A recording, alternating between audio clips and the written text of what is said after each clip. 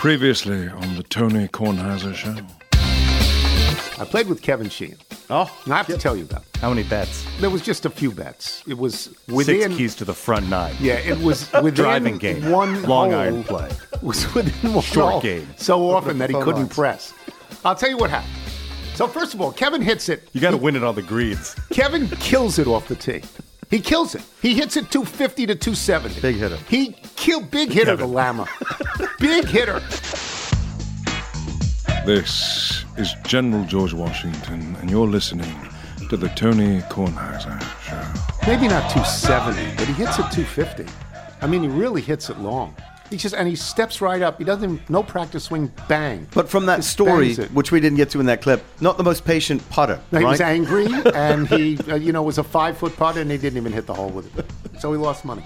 All right, we have a wonderful show today. We have a lot of people in studio that we don't usually have. First of all, we have Luke Russert in studio. We're going to talk about Look For Me There, Luke's best-selling book, which I say with a lot of envy, never having had a bestseller myself. I don't think I sold more than 10 copies of any book that I ever wrote, but I didn't even write them. They were just reprints of stories and stuff like that. And Carol is in the studio.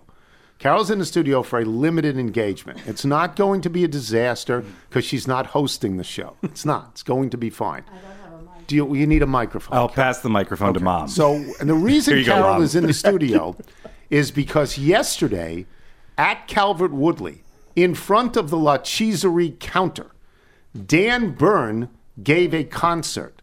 About how long did he sing? Because Carol went. She left the house and all responsibilities to me and said, I'm going to see Dan Byrne. How long? He sang for about 15 to 20 minutes. 15 or 20. Do you recall any of the songs he sang? A lot of cheese songs, A lot of cheese.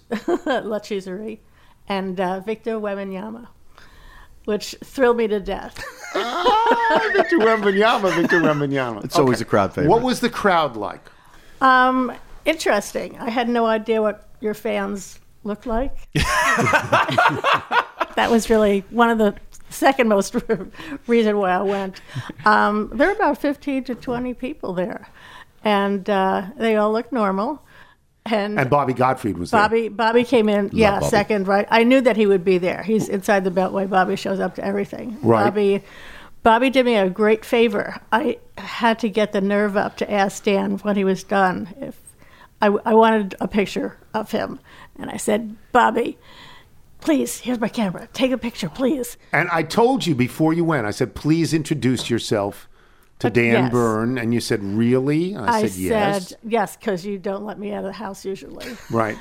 And I said, hi, I'm Carol Kornheiser, and my husband wanted me to say hi for you. And I think that Michael Sands was there. He laughed at that.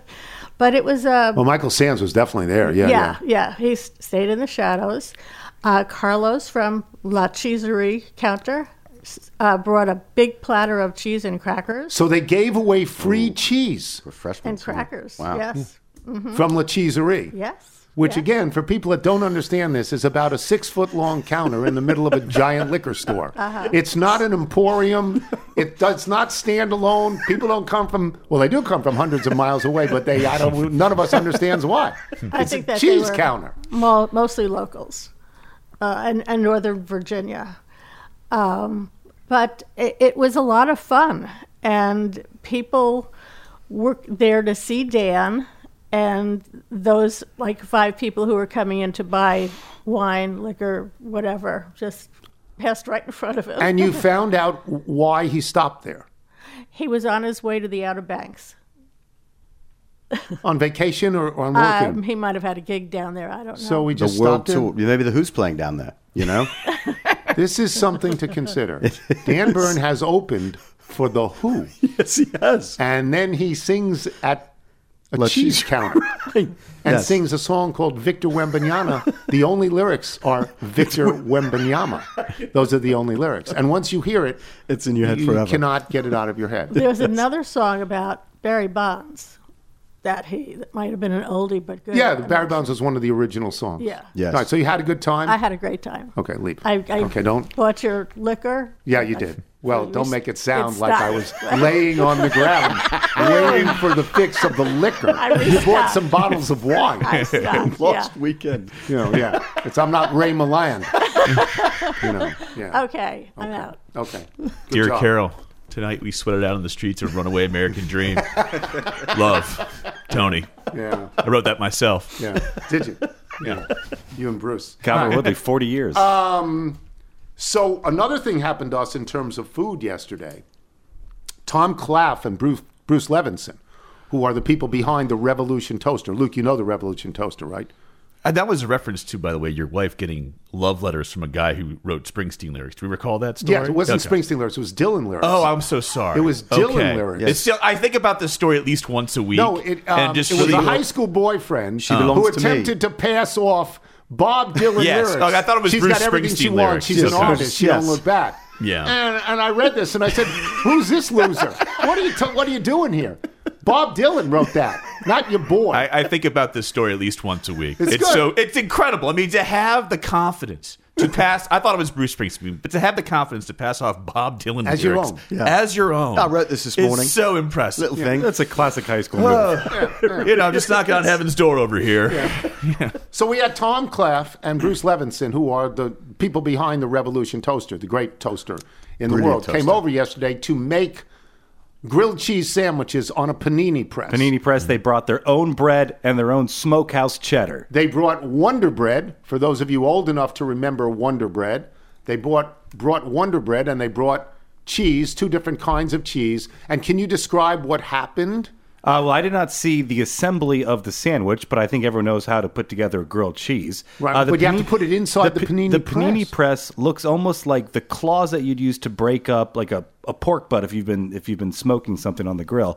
But no, you put the two pieces of bread in and you clamp it together, and the panini press will slide into most traditional shaped toaster. So if you have a toaster On the oven, right side. I don't think it'll fit in a On the toaster Revolution. oven, but if you have just a normal toaster, you can use this. And it when it comes out, when it's done, it has the look of something that has been grilled outdoors because Got it the has marks. the Oh, the sure. grill marks, and they're Right. different colors, and it's a grilled cheese sandwich. You know, I liked it. Yes. They sell. I said, "What are you doing selling these panini presses? Because they fit in any toaster." And I thought that would go against the fact that they have the Revolution toaster. But no, what they said is they're selling more panini presses than they are toasters, and so it's good. They're making money on that. And Carol had a grilled cheese sandwich later in the day, and doesn't eat a lot of grilled cheese sandwiches, so that was good. Although Carol's position was, and this is an interesting thing.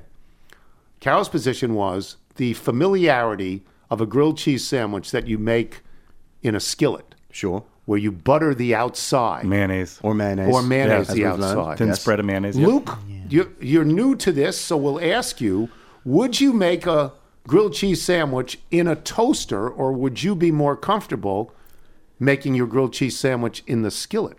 I got to go skillet. I remember my late grandmother, Italian woman, Helena Perati Orth, used to do it in the skillet, and it was fantastic. There's the smell of it. It's cast iron. You have all the old oil in there. Yeah, it hasn't been cleaned in Hasn't been decades. cleaned in decades. It just has a good, nice fit to it. So I'm a skillet person, and honestly, I'm such a curmudgeon when it comes to all these new food trends. There's pellet grills, there's air fryers. It's like, I don't know how any of that works. I got the skillet, and my natural gas don't come from my stove. I'm joking, everybody, but yes, that's what I do. I'm a simple caveman. Flame, plate. There we are. Now, do you weigh down your grilled cheese? Do you have like a brick you use? So I have in the past used the bacon press Yep. to put on top of the bread with the grilled cheese. But to me, the grilled cheese, like I couldn't eat one in late May. It has to be in the winter, and it has to be accompanied by the tomato soup. Sure. Oh, you have to have So soup. it's seasonal for me. Like I won't eat one between now, probably not till October. Will You you wouldn't, eat you a wouldn't normal- freshen it up with like a nice slice of heirloom tomato? Would you put could do tomato? that. Would you put bacon on it? Oh, I think so. I think you have to have something that gears it towards the spring, summer season. But just straight up grilled cheese, we're out of season for that right now. But you like a grilled cheese sandwich. Oh, I do. Oh, yes. Because I'm very it's pro comforting. cheese.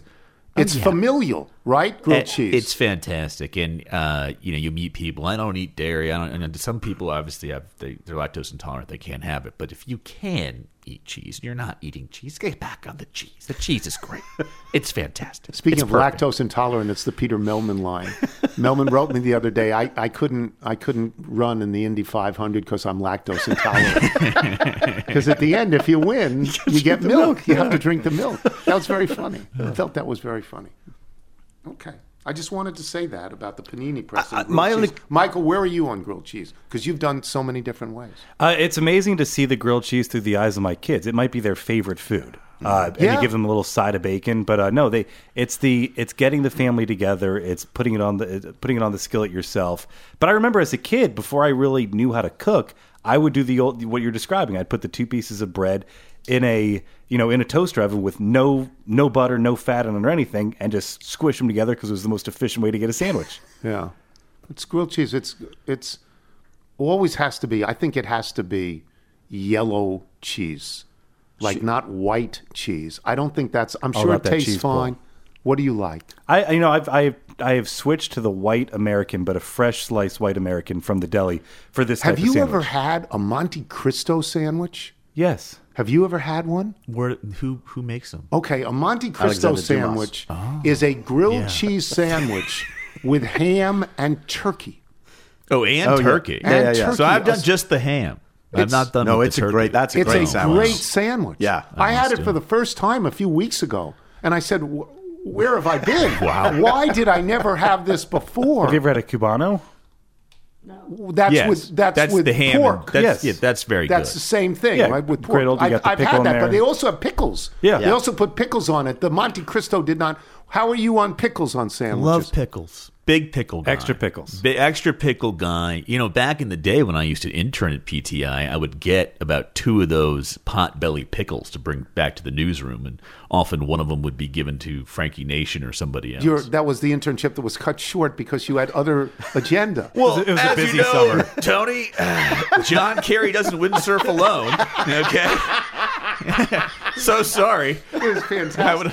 This decrepit pit in Chinatown, or being with It wasn't Senator there. It's Kerry. not there anymore. Now you know Oh, where it is. I know. Yeah. Oh, it's at the ABC News building now. DeSales. Beautiful across, street. across from the. Although I did like that place, although your car going missing a few times did not lend itself. Oh, remember that? Yes. I got my car stolen.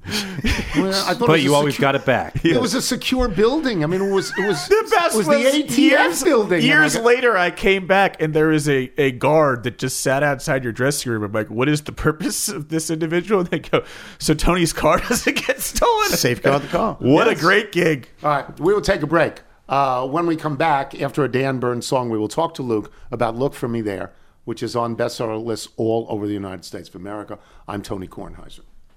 Being around sports media and a fan of my NC State Wolfpack for a lifetime has taught me that sometimes it's exploring the sliding doors moments and what if scenarios in sports that can be the best part of the fan experience.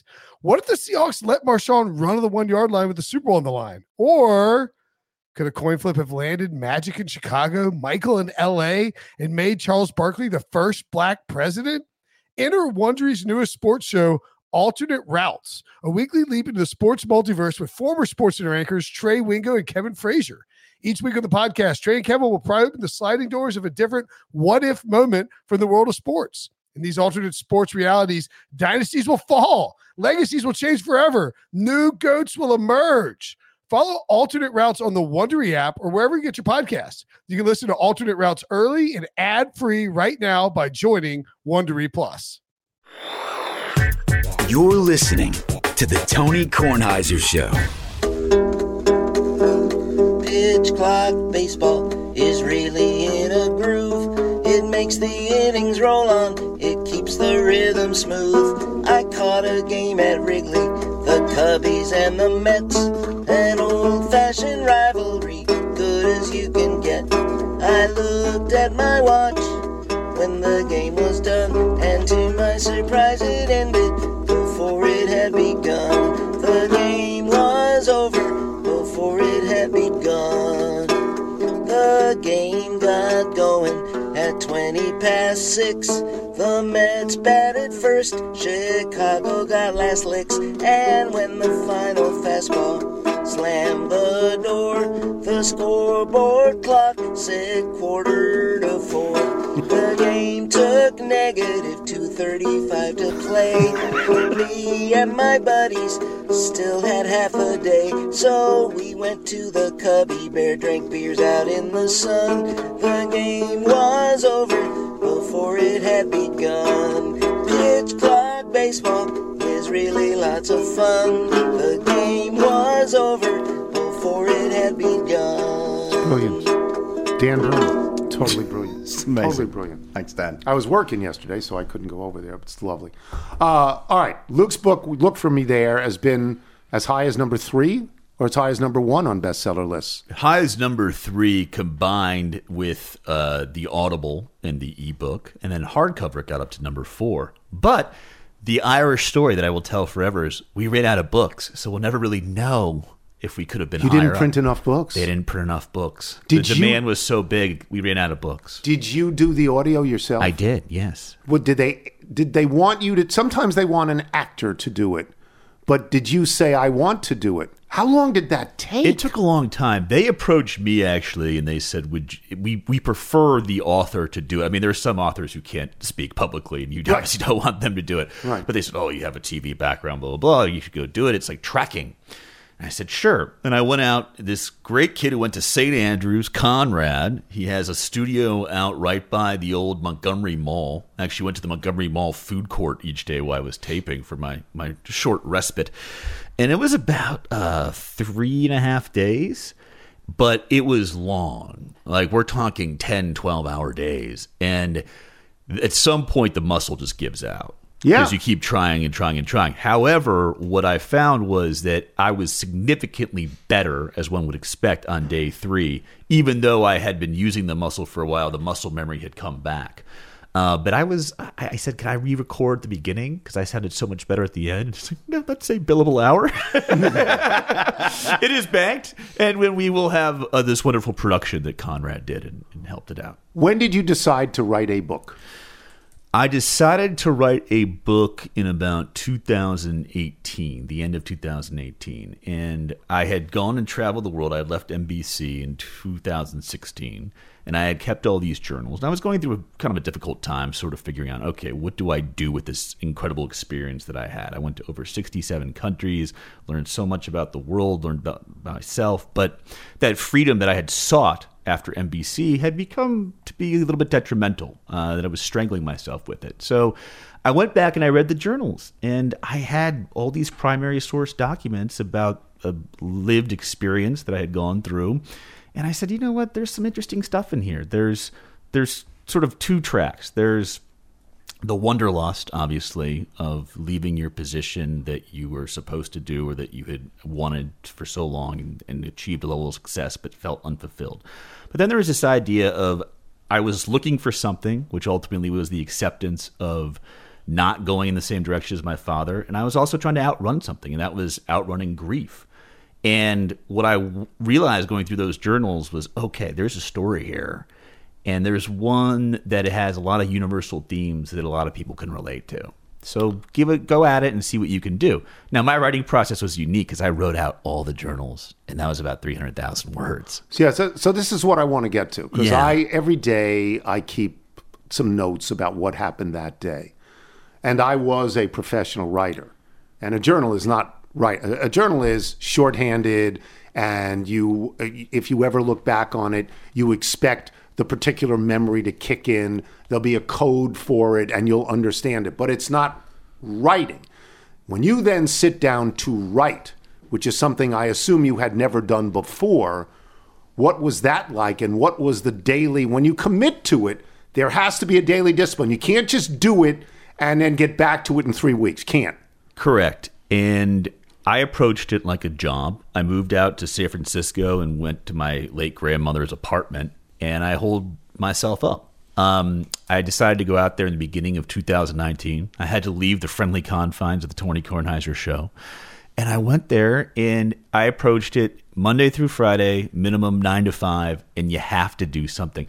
My mother's mentor, who she was very close with, he actually dedicated Lonesome Dove to her, was the late, great Larry McMurtry, one of the greatest American writers. Absolutely. And he was very kind to me, and he said a number of years ago, he goes, make sure that the bare minimum, you try to at least get 500 words out every day. If you get to 1,000, that's great. But if you have 500 good words in a day, then you've done something really special. I don't think people understand the it's not the creative process, because that goes on in your head. I don't think they understand the hard work it takes to write, because I'm sure there were many days where you look back at something and said, this is garbage. I got to do it over. It's very difficult. And for me, having come from television, the last time I had really written at length was when I was a history major at Boston College. And so I realized, especially in the earlier writing, it does read like an analytical essay. And then as I started to go through the process and I became more comfortable, I started to get more emotional. And then I had the stream of consciousness in the journals, but you have to professionalize it a little bit. But I wrote out this manuscript because I wrote out every country, every journal that I had that ended up being over 300,000 words, which is much too long. That's like having War and Peace, right? And it was, once I did all of that, I saw the through lines and what they were, and then I worked with an editor to get it down to 80,000. But that's, start to finish, it's a 4-year process. And why did it take so long? It's because I didn't know what I had. Secondly, I wanted to make sure that what I had was good. Third, when you are writing at that level, and what I mean at that level is when you're trying to be deeply personal, you got to get it right. And it's take after take after take after take after take. And there's some things that you write that are awful and you go, I can't do it. There's other days where it's just flowing and you feel so good. And there's most of the days are what I call absolute just plowing. You have to plow through. There is a method to this. I remember watching Truman Capote once on television, who said when he was writing, it wasn't always writing. When he decided he was writing, he committed to a project to write. He was at his typewriter at 8 o'clock in the morning every single day. He would sit there till noon.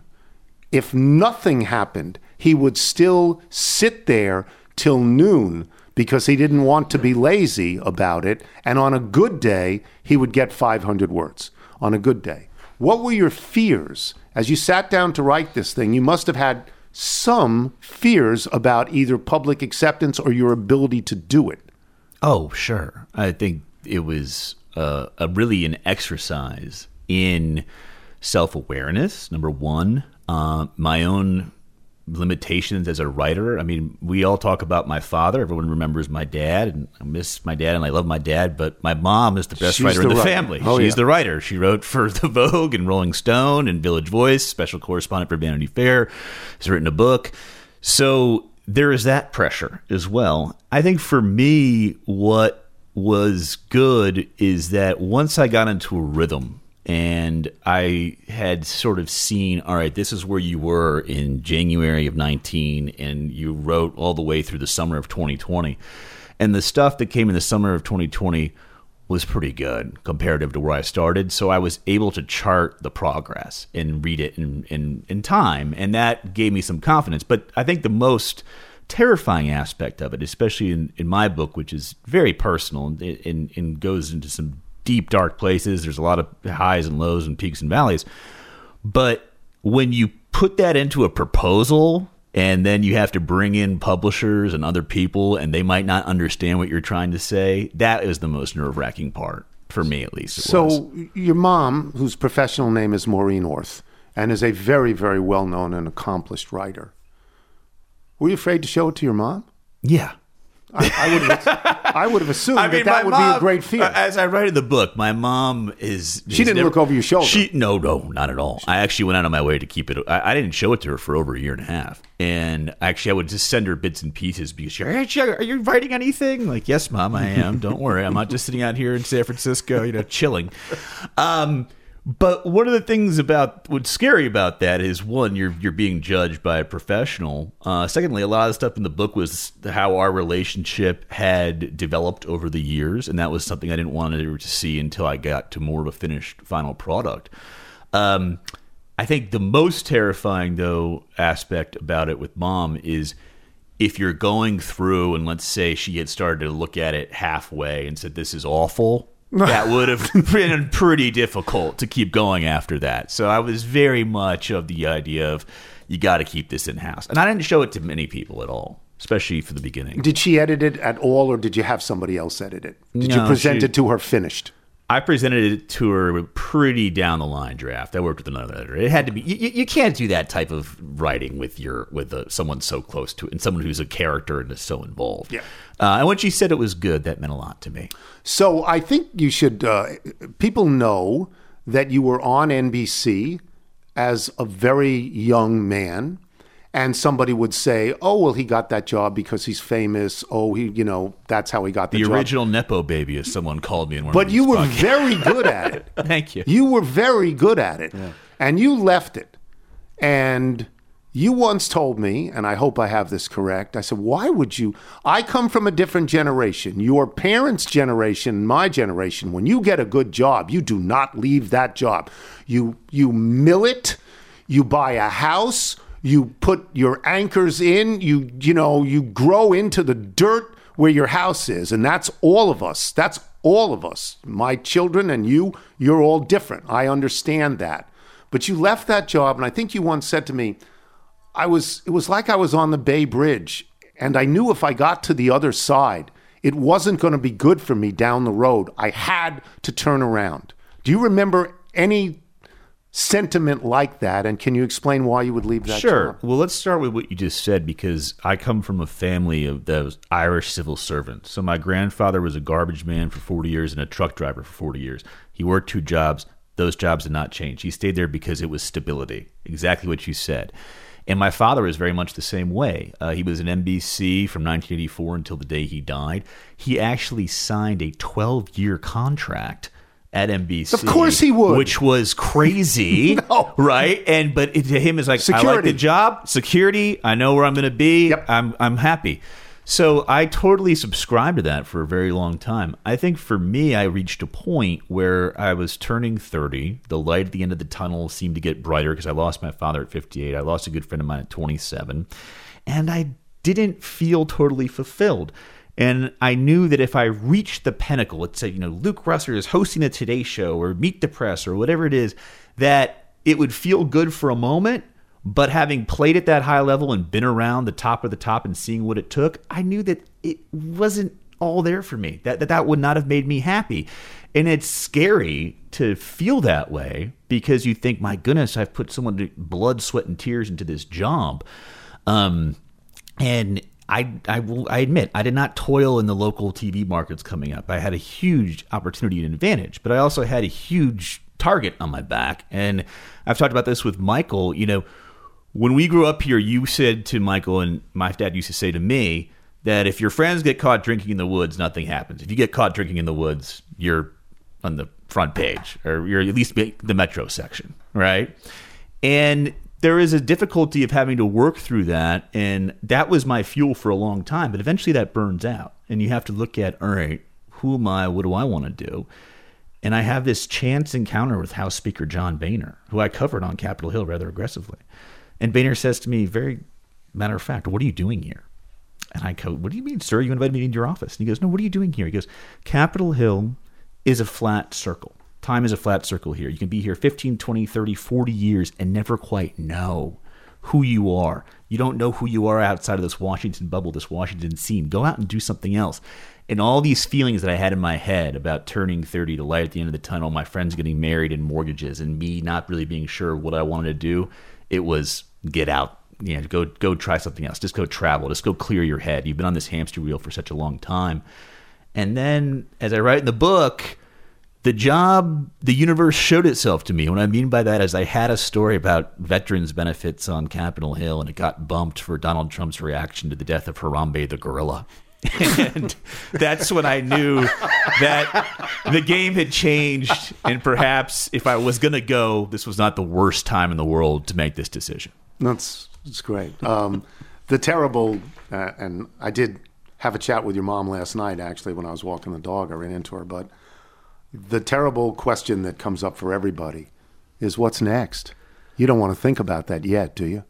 No, I mean, this has been the success of this book is beyond anything I could ever imagine. Right. I was just happy to get it out there, and that was enough for me. And people said, well, why did you write it? I said, because if there was one kid out there who lost their dad, who is going through something, and this helps them feel a little less lost, then I've done my job. And the response I've gotten from this, I mean, I've had people in their late 70s write me letters being like, I've been sitting with feelings about losing my parent for 50 years, and this book helped make that more clear for me. And it's really touching, and it is really rewarding. I like the storytelling space. Maybe I'll build my own studio somewhere in my home, and that would be nice, to broadcast out my stories. But I don't know. Well, we'll see. I'll get the studio space. I like storytelling in the sense of long form. And one of the things I learned about traveling the world was that everyone tries to portray things in black and white, but in fact, the world is very gray. It's a lot more nuanced. And I think I'd be valuable in that role, whether it's documentary or writing another book or podcasting. We'll see. Well, let's sell some books. Where are you appearing? You wrote it down. Okay, so look for me there. I'm on a little bit of a tour. And let me just say one thing about this book. There is a strong, loyal little connection here. My good friend Jake Sherman of Punchbowl News, he met the book party. So he goes, you got to talk to my agent. And I've been very distrustful of agents my entire life. I'm more of a lawyer billable hour guy. Billable hour better than percentage, as you know, Tony. He goes, now you have to call this guy up named David Larrabell. And the way in which a book proposal goes is you have to actively get the agent. Whereas in TV, the agents call you half the time, right? And this, you have to actively push the agents to be like, would you take me? Would you have any interest? So here I am. I call this guy up. I put my heart and soul onto the phone call about here's all these emotions that I progressed after my father passed away. Here's wanderlust and self-actualization and self-loathing and all these things. And he listens. He's like, yeah. Listen, man. I loved you on the Tony Kornheiser show.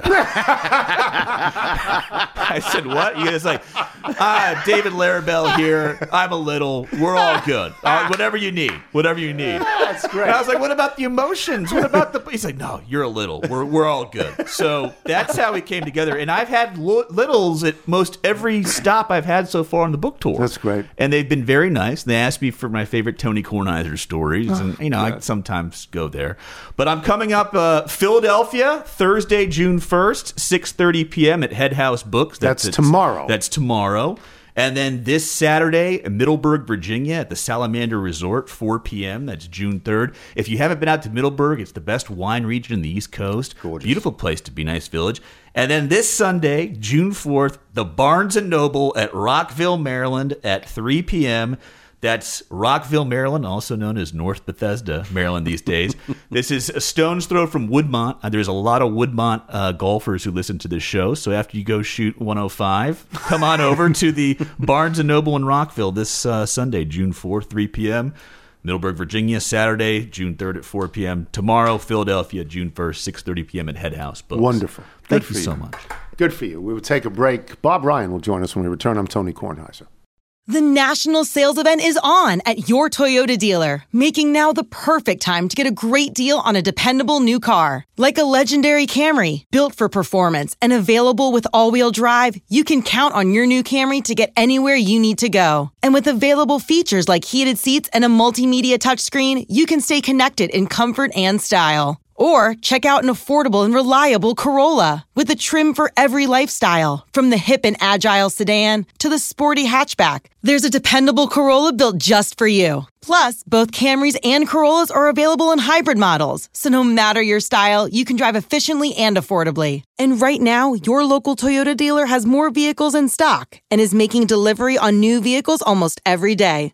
So visit your local Toyota dealer. And check out amazing national sales event deals on Camrys, Corollas, and more when you visit buyatoyota.com. Offers end April 1st. Toyota, let's go places.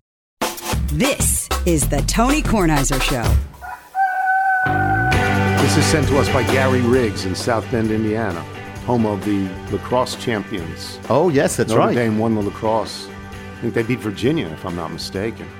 A fellow Little and I are co-producing live concerts in South Bend featuring independent artists similar to that which you feature on your show. I'd like to share with you the music of a band named Tall, Tall Trees. Tall, Tall Trees is the musical pseudonym of vocalist and multi-instrumentalist banjo player Mike Savino. Though occasionally joined by collaborators, Savino usually performs as a one-man psychedelic indie folk orchestra when playing his Tall, Tall Trees. He's acknowledged as a pioneer in the world of experimental banjo music. That's not a world I'm familiar with, experimental banjo music. But this is called The Wind She Whispers. Yes. Right?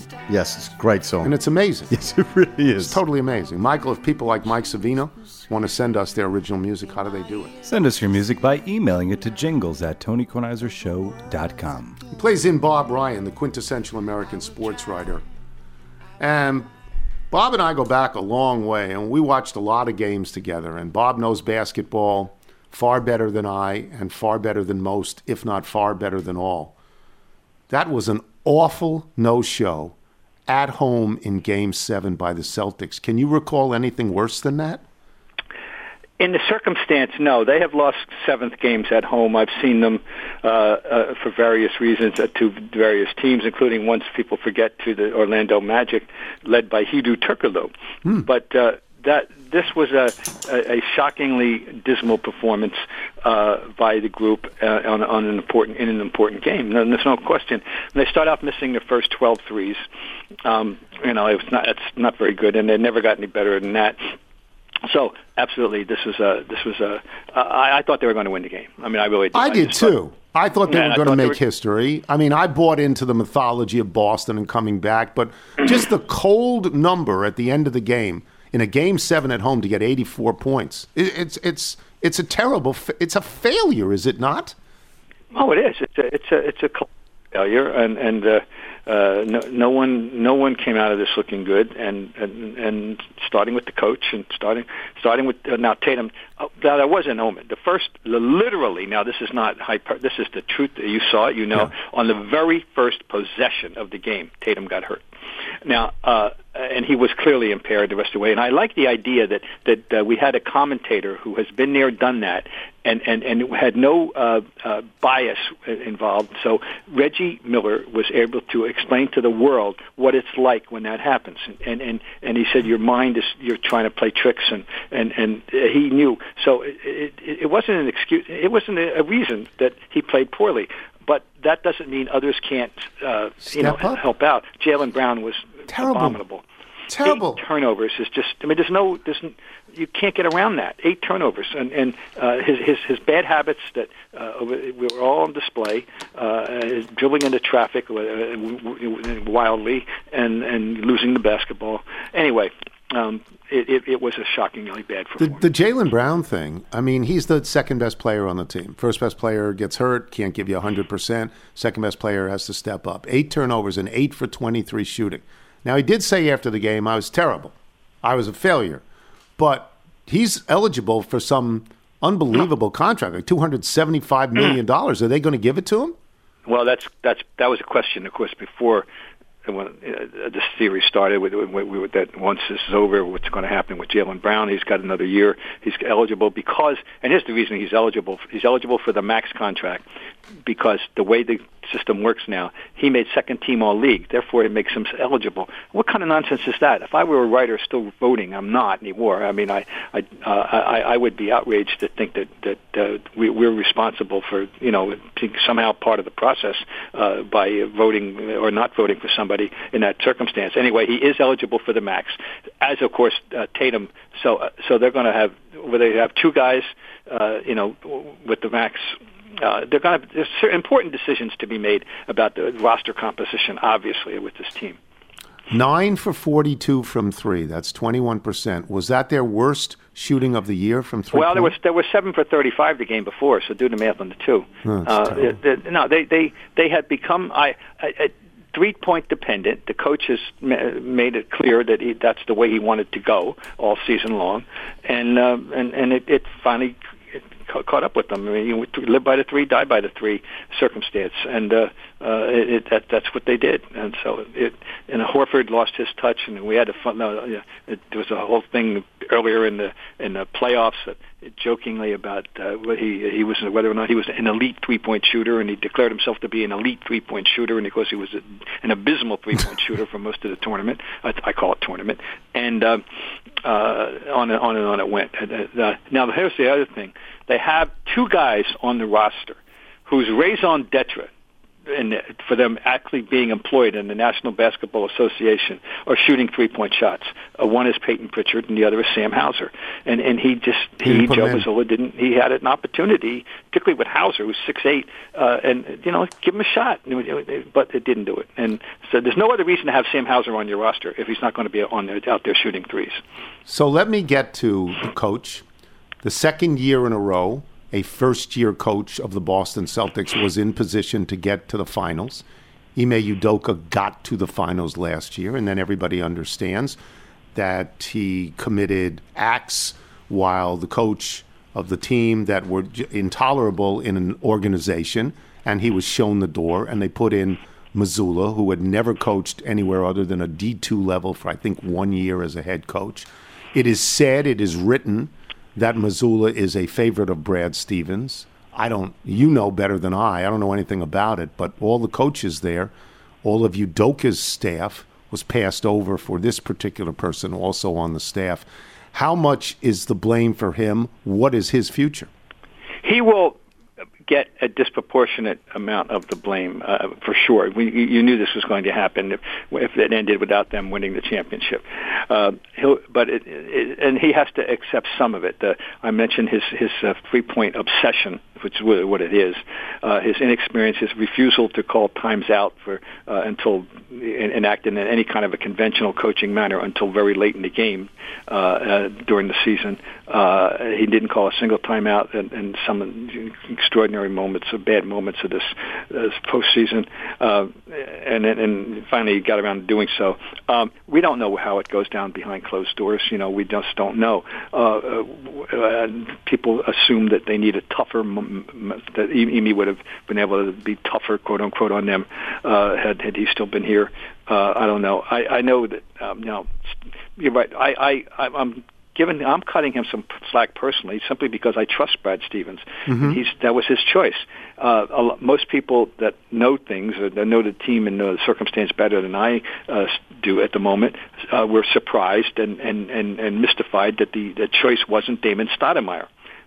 He would have been the most logical person, I think, if you had polled all the media and people that are closer to it, who would, if in case something happened to Udoka, who would be the next coach, they would have said Stoudemire. And much has been made of the fact that Joe Mazzulla and the way the NBA hierarchy works sat in the second row of coaching last year rather than the first row. You're scratching your head. Why him? So, the one reason him apparently is that the very first person who came out and offered a public endorsement of him was Jason Tatum. He clearly is a big Joe Mazzulla guy. So that helps, and I remember thinking of that back in the fall. If the best player is sticking up for him that way, that's a good thing. Maybe it was, maybe it wasn't. But it's a question. It's an open question. I foresee him coming back. However, I don't see Brad bailing on him because it wasn't all his fault. I mean, and fault, if you want to say there's a fault here. The players still ultimately have to play, and when they mattered, they dug a hole for 0-3, and then in the Game 7, they laid another brontosaurus egg. Yeah, I mean, I bought into the mythology totally. I bought into the Yankees and the Red Sox. I bought into the Falcons and the Patriots. I not only thought they were going to win, I thought they were going to crush Miami. How about you? I thought they would win, and I thought they would play well. And my reasoning was this: that there was no fundamental reason why basketball should be exempt from this 0-3. Baseball, you got pitching. Hockey, you got goaltender. Okay, basketball, well, it turned out there isn't. And the way the game has evolved, Tony, there is a fundamental reason. I was wrong. The fundamental reason is three-point shooting. If you're going to make yourself utterly dependent on it, then yes, you could have bad shooting days, and that's the end of that. Now, you can offset now. And now, think back, though. In Game 6, they shot 7 for 35, and they still won. They won. And they did play better defense, and of course they had a miracle play at the end, and one of those things you can't account for, and no one could foresee the game ending like that. So, and they managed to save themselves and buy one more day thanks to a heads-up play by Derek White. Okay, fine, but they did win the game despite shooting poorly on the three. But their let's talk about defense for a second. Their defensive effort on Game 7 was abysmal. Miami did whatever it wanted to do.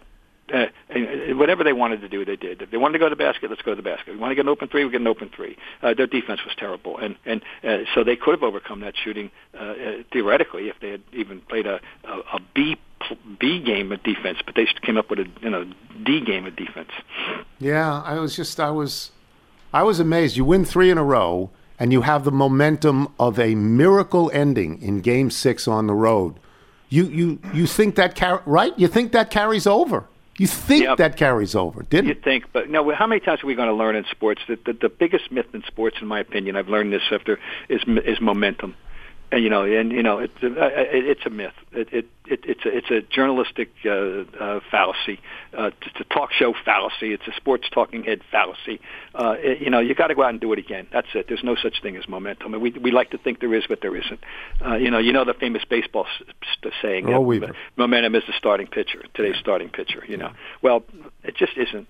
I've seen too many examples. I cited one reason why Game 7 could be a problem for the Celtics, because we lived it in 1982. The Celtics, for the second year in a row, were coming back from a 3-1 deficit to Philly. They had pulled it off the year before. Game 6 in Philadelphia, the Celtics beat them 88-75. 75 at home. And we all mocked them, called them the 75ers. and there wasn't anybody who thought in Boston who thought the Celtics could lose Game 7 at home after what they had, how they humiliated Philly. Well, guess what? Final score: Philly 120, Boston 106. And Andrew Toney went off for 30 again, and Dr. J had a big game, and they won that 7th game in Boston. So I did reference that to people. It can happen, folks. Sure enough, it did. It did. Thank you, Bobby, as always. Appreciate it. Oh, thanks for having me, Tone. Bye-bye. Bob Ryan, I love when he says it's a sports writer fallacy, it's a talk show fallacy, it's a talking head fallacy. Momentum. All right, we'll take a break. Email and jingle when we return. I'm Tony Kornheiser. Imagine the softest sheets you've ever felt. Now imagine them getting even softer over time. I'm here to tell you about Boll & Branch sheets. In a recent customer survey, 96% replied that Boll & Branch sheets get softer with every wash. They're made from the rarest organic cotton and designed to get even softer over time. Try their sheets with a 30-night guarantee plus 15% off your first order with code Odyssey. So head to BOLLandbranch.com today. Exclusions apply. See site for details. This is the Tony Kornheiser Show. Here comes Tony's mailbag. Gonna read some faxes and your notes. Here comes Tony's mailbag. Gonna read some for all you folks. Gonna read some for all of you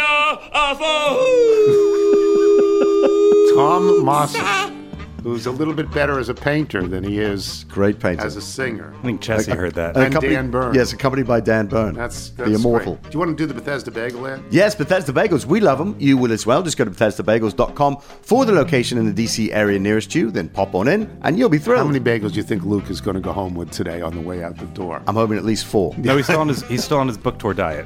Oh yeah, book tour diet. Yeah, got to look slim. Yeah, absolutely. All right, I guess that does it for us today. Before we get to the mailbag, let me just say, so put me on a highway and show me a sign and take it to the limit one more time. You can spend all your time making money. You can spend all your love making time. If it all fell to pieces tomorrow, would you still be mine? You thought it was you can spend all your time making love. Yes. No, I found these are that. the Eagles. This is a song, Randy Meisner. Yes. This is Randy Meisner's song. And if you've seen the Eagles documentary 15 times, of course, like I have, at this point in the documentary, Glenn Fry goes crazy. He wants to punch Randy Meisner in the face. Starts cursing at him because Meisner, they want to end with this song. Right, he's and like, Meisner says, I don't have it tonight. Yeah, my voice doesn't there. work. And Glenn Fry gets this look. What? You're a singer. We're a band. What do you mean you don't have it? And he wants to punch him in the face. Full gangster. And that was the end of Randy Meisner. Yes, welcome. With the Eagles. Welcome Timothy B. Schmidt. It's like that's $100 million gone away. Yes. Thanks to our guests today, Bob Ryan, Luke Russert. Don't forget you can get Luke's book, Look For Me There, anywhere they sell books, places that you can steal it. It's okay. Thanks today to the sponsors, Etsy, Harry's Razors. Remember, you can listen to us on Apple Podcasts, Spotify, Google Play, and Odyssey. Get the show through Apple Podcasts. Please leave us a review. Steve the Sycophant wants a plug. The 4th Annual National Community Band Festival this weekend at George Mason University Center for the Arts. Hosted by the Fairfax Wind Symphony, the musical extravaganza has 7 local bands playing over June 3rd and June 4th. And for the finale on Sunday, the Fairfax Wind Symphony, directed by Maestro Stan Schoonover, will include not only me, but also fellow little Charlie Burtz in the trumpet section. How about that? I didn't know that. We As love we Charlie. tear into such epics as Sousa's March, Bullets and Bayonets, and Mr. Tchaikovsky's 4th Symphony. You know, roll over Beethoven. Tell Tchaikovsky the news. For more information, just hit 2023 National Community Band Festival on the Google machine. That's Steve the Sycophant, which is nice. And there's food at the reception afterwards. From John in Richmond. I wish I had something clever to share, or at least a 1 in a million story. Just wanted to say thank you for the hours of carefree and genuine entertainment. In a crazy world, your podcast is refreshing and mentally relieving for a few hours a week. Isn't that nice? It's very lovely. From Thank John, you. that's very nice. Thank you for that, John. Dylan Lord in Lubeck, Maine. Luke, you've been to a million places. Have you ever been to Lubeck, Maine? I actually have. Really? Yeah. What do you remember about it? Not much. But I was there. Really? In 2016, yes, I was there. Is it on the coast? Where is it? I'd have to look at the map, but I do remember driving through it when I started out. Do you know In Dylan my John Lord?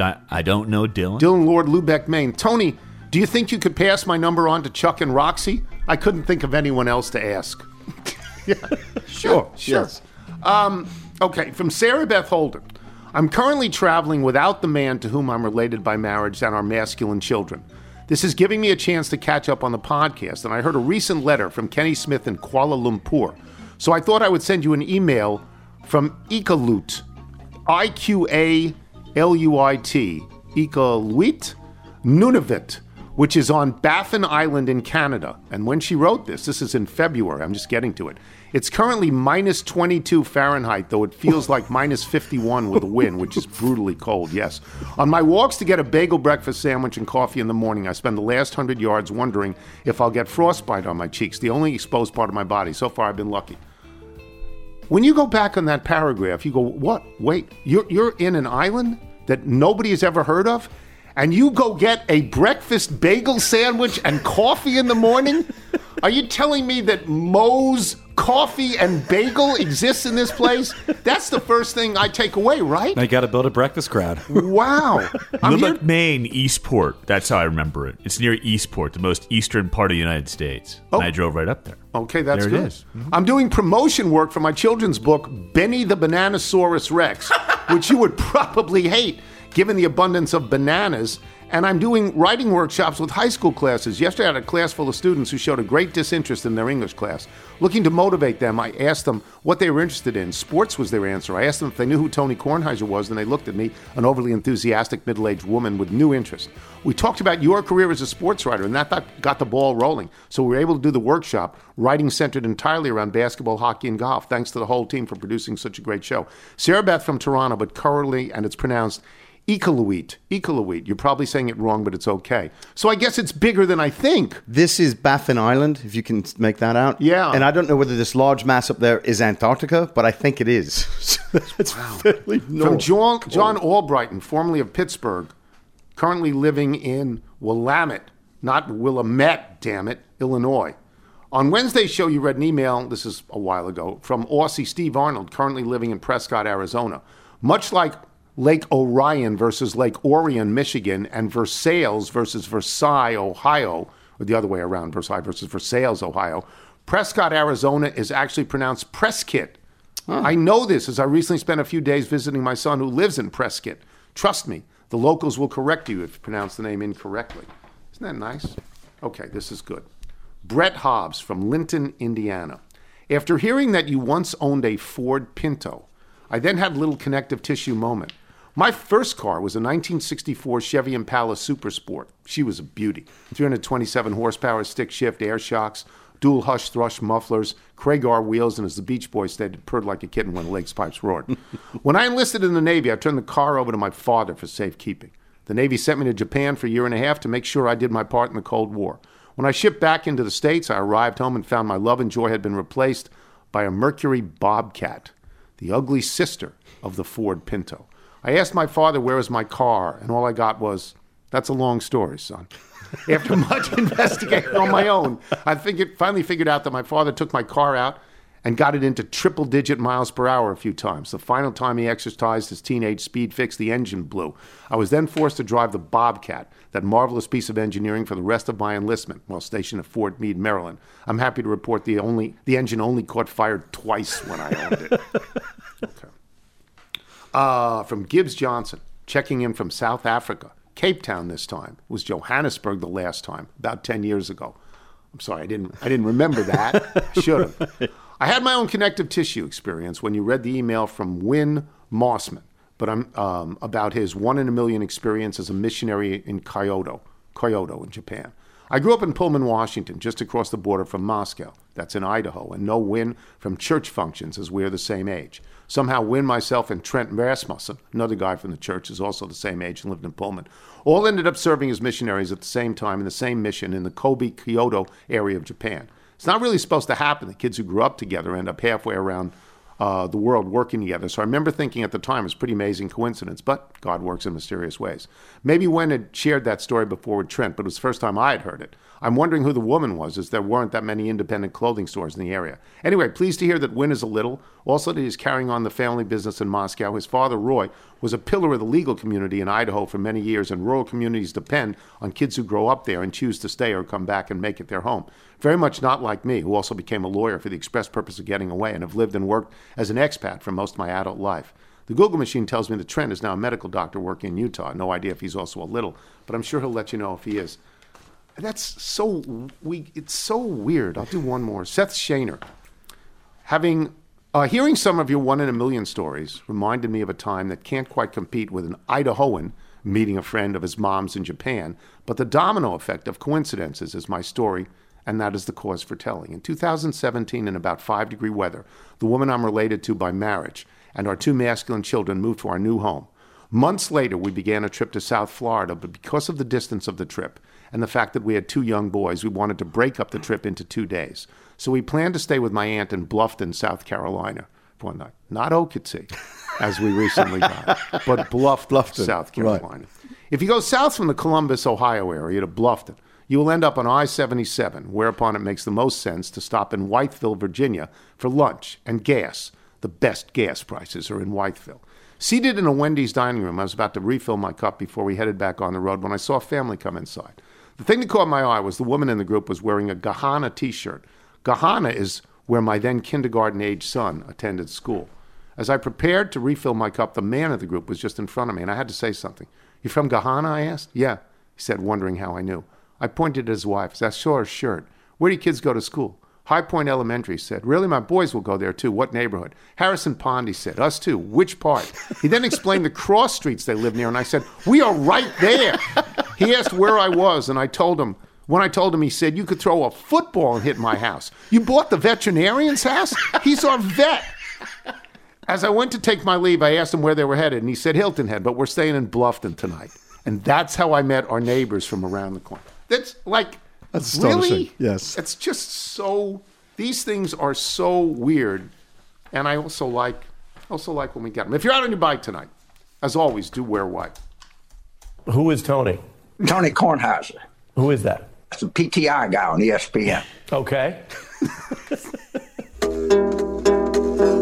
Pitch clock baseball is really in a groove. It makes the innings roll on. It keeps the rhythm smooth. I caught a game at Wrigley, the Cubbies and the Mets.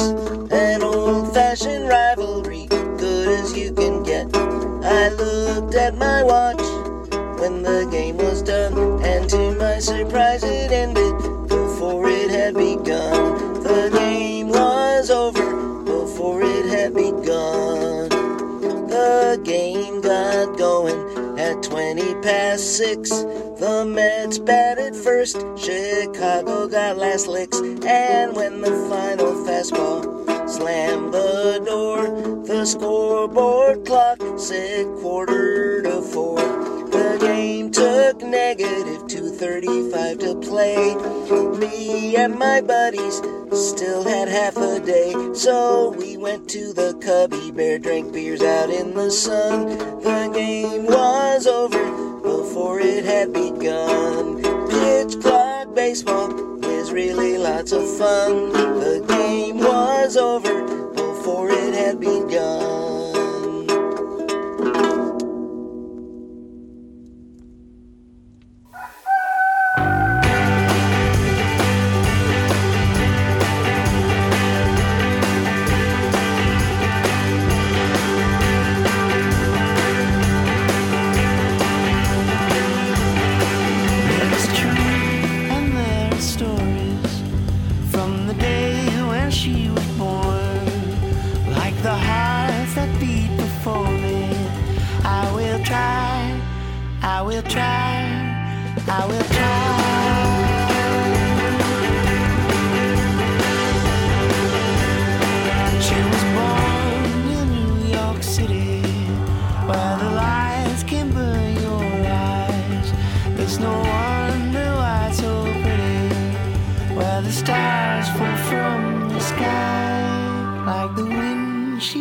Sweetly in my ear she sings in rhyme, though the words I can't remember.